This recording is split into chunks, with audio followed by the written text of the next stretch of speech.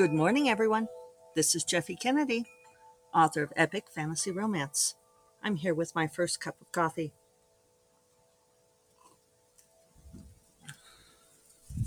Delicious. Today is, say it with me, Friday, June 3rd, my friend's wedding weekend.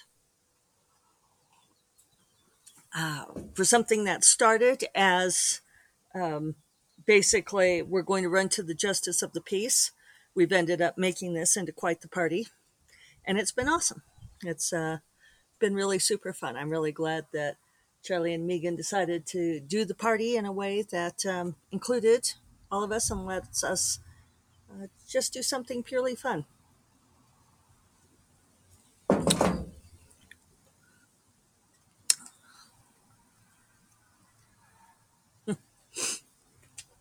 Hummingbird is busy. It's kind of a little breezy morning here in Santa Fe, but it's supposed to be really beautiful today.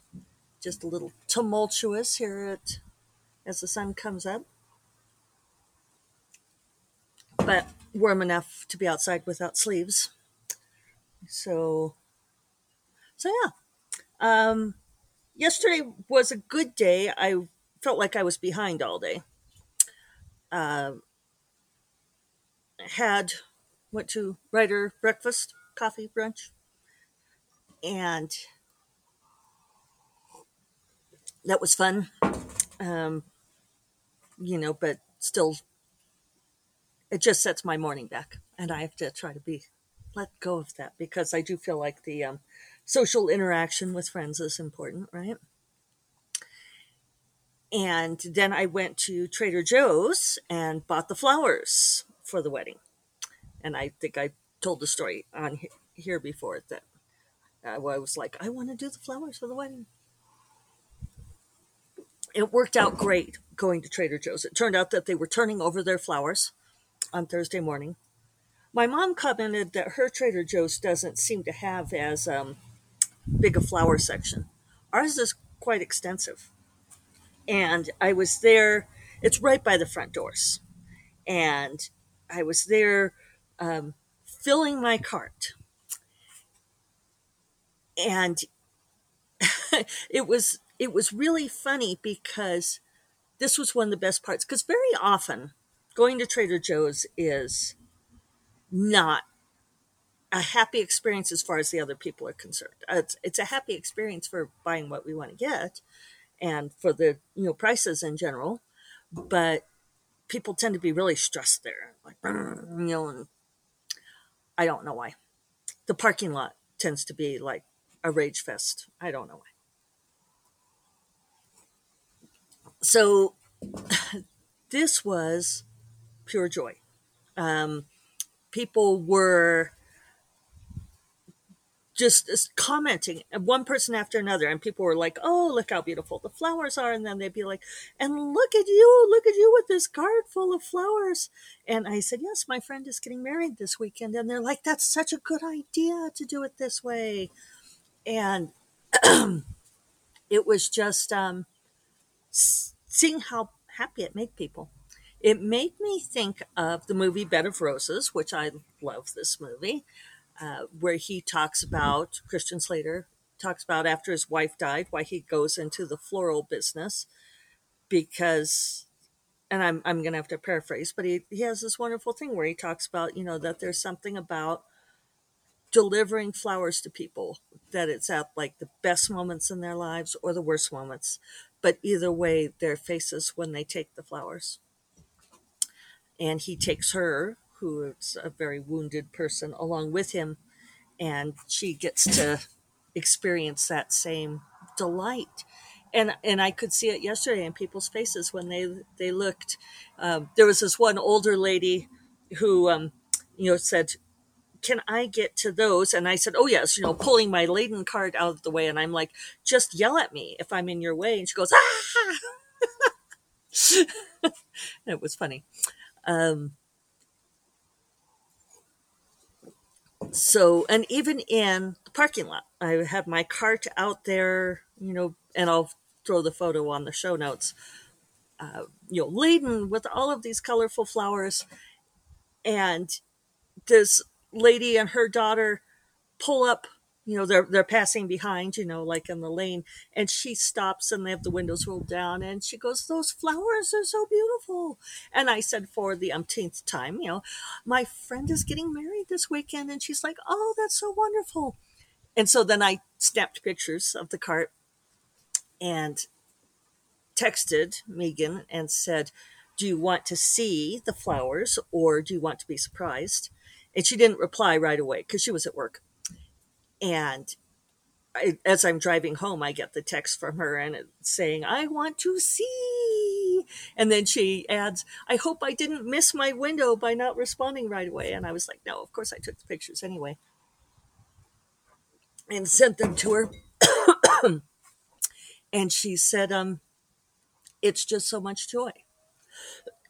And it is, a joyful thing, getting married. Second wedding for both of them. And yeah, that's really cool. So, yeah, so then I brought them home and realized I had a little bit of a problem. I'd been thinking about it, like, where am I going to put them? And then I had a stroke of genius and put them in the washing machine. I tried doing like the pre soak thing, but it wouldn't fill. I think I had to have stuff in there already. So then I just filled the bucket that David uses to refill the fish tank, did a couple of runs of that, and filled up the washing machine. And it held. I'm curious to see. I'm going to look this morning and see if the water's still standing in it. I think it will hold until I drain it. So I just had all of the bouquets in there and then some in the bucket. And I thought maybe I'd gone overboard in acquiring the armloads of flowers. And it was funny because I'd had a specific budget in mind, but I didn't count as I was loading up the flowers. I kind of just went with proportions of, oh, I want these, I want these, I want these. And then I had to grab a couple of grocery things too. So I did that and I came out like $10 over budget. And I thought, wow, that was amazing. So then I had to get to actual work and work on the book. And I ended up adding like 2,700 words yesterday and made it almost all the way through the second epilogue. 2 epilogues to go, you people. Ugh. Oh well. It is what it is. So we'll see how far I get today. I would love it if I could get the last 2 epilogues today. Maybe they'll be shorter. Second one was longer, is what it is. And I still have to add the last few lines because I wasn't, by the time I finished yesterday, it was like almost 3, finished my 3 hours. And I went longer. I went like 15 minutes longer. Dorinda signed off and I said, I'm going to stick with it and see if I can get these last few sentences. And it ended up being more than a few sentences. And then I wasn't sure if it was right. I wasn't quite hearing the words. So I stopped it. So I'll see how it looks this morning.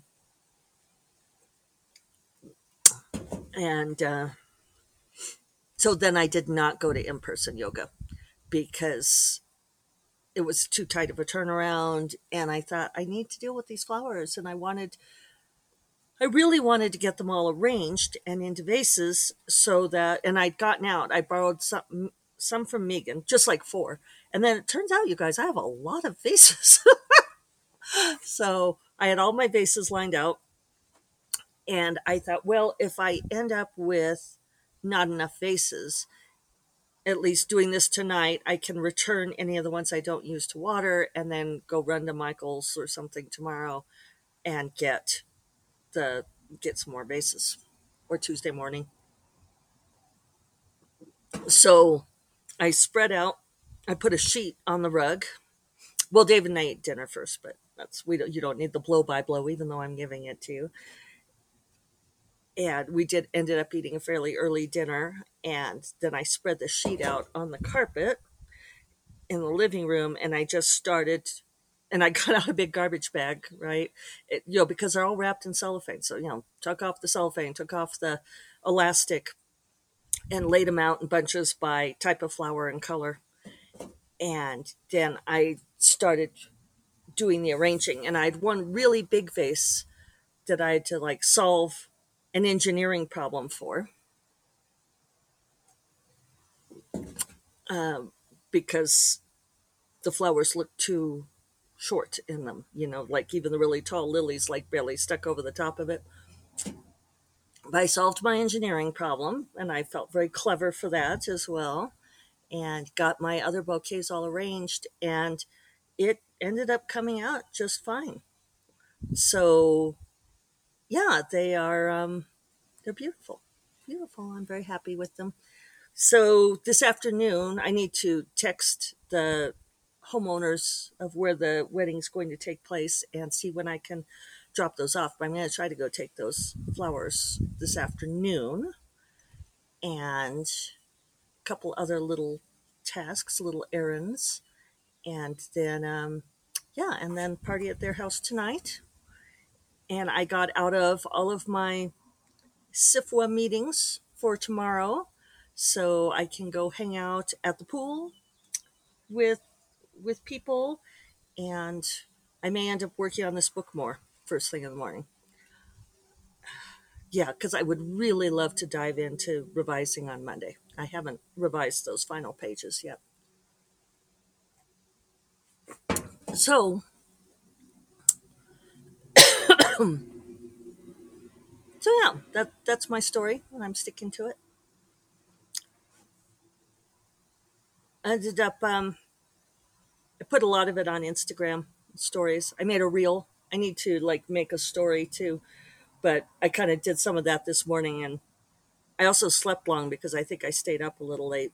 So I'm running a bit behind, but I'm on top of things. I feel like I've got plenty of time to work on the book today and do the other things for the wedding and just have a really fun party weekend.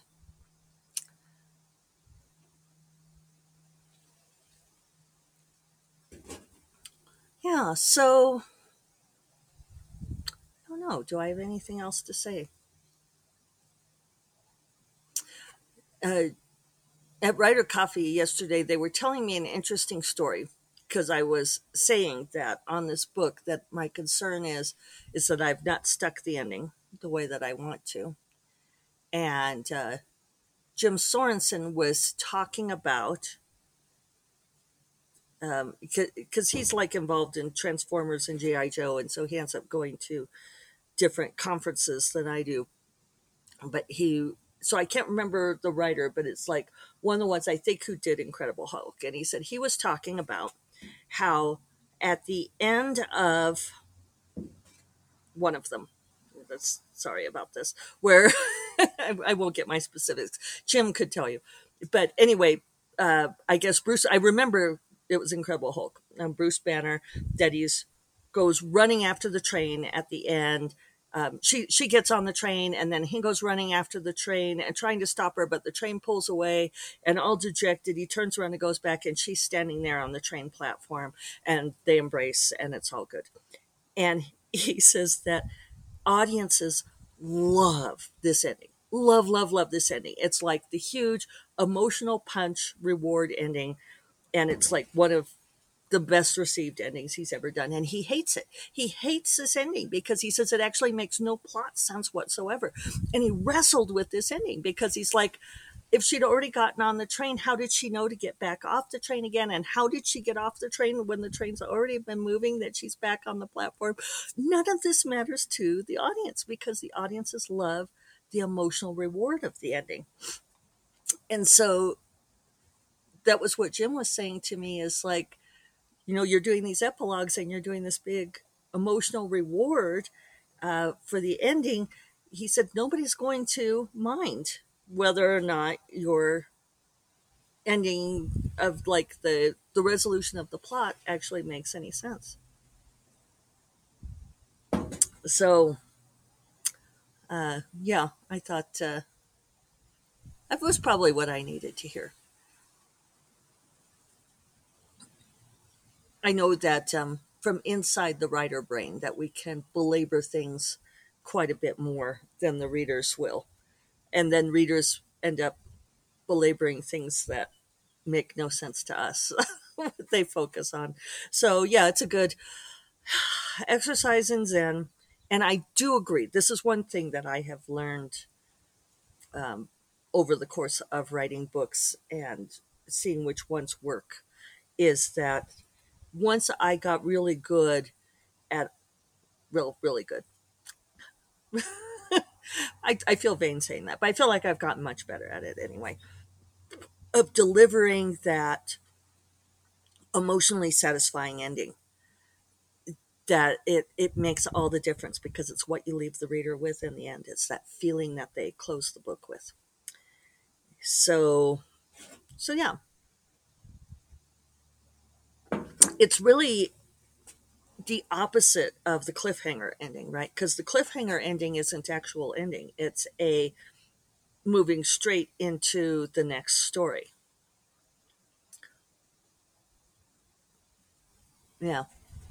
So it's it's useful to think in those terms. And of course you can't please everyone all the time.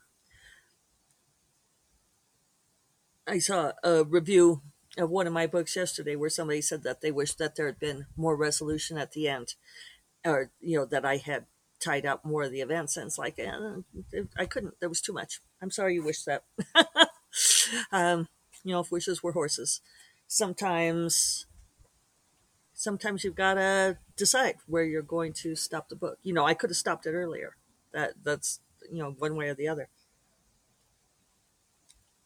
But when you're writing a series that's in a continuous arc, it's not always possible to tie up that full. You can put in that scene with that emotional resolution, but sometimes it's not enough for everybody if not all the questions are tied up. So, but this is tying up the 4-book series, and in some ways the whole series, right? And that's why it's been fun to touch back to that original 12 Kingdoms trilogy in these scenes, kind of bridging the generations. I'm really enjoying that. Yeah. So,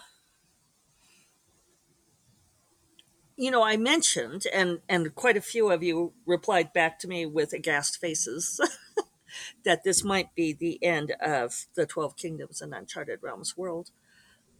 Yeah, I don't know. Maybe, maybe not. Right now, I don't have clear ideas of what I would write next. It could be that I'll write like little novellas here and there. It could be that I'll get some idea that will connect it. Um, I remember one reviewer, it was really funny in reviewing the Forgotten Empires trilogy, said it was set in the same world as 12 Kingdoms and Uncharted Realms. And I was like, no, not even close. In fact, I went to some effort to make them distinct worlds. But for those of you who have been reading along with Heirs of Magic, uh, you will, there's the Altar Realms. And so there's this thing that, like maybe the world can connect. I don't know. We'll see. Um, yeah. So, all right, I'm going to go get to work, see if I can get this uploaded in time to concentrate on these epilogues. But I hope you all have a wonderful weekend. I hope that it is joyful in any way that you can make it joyful. And I will talk to you all on Monday. You all take care. Bye bye.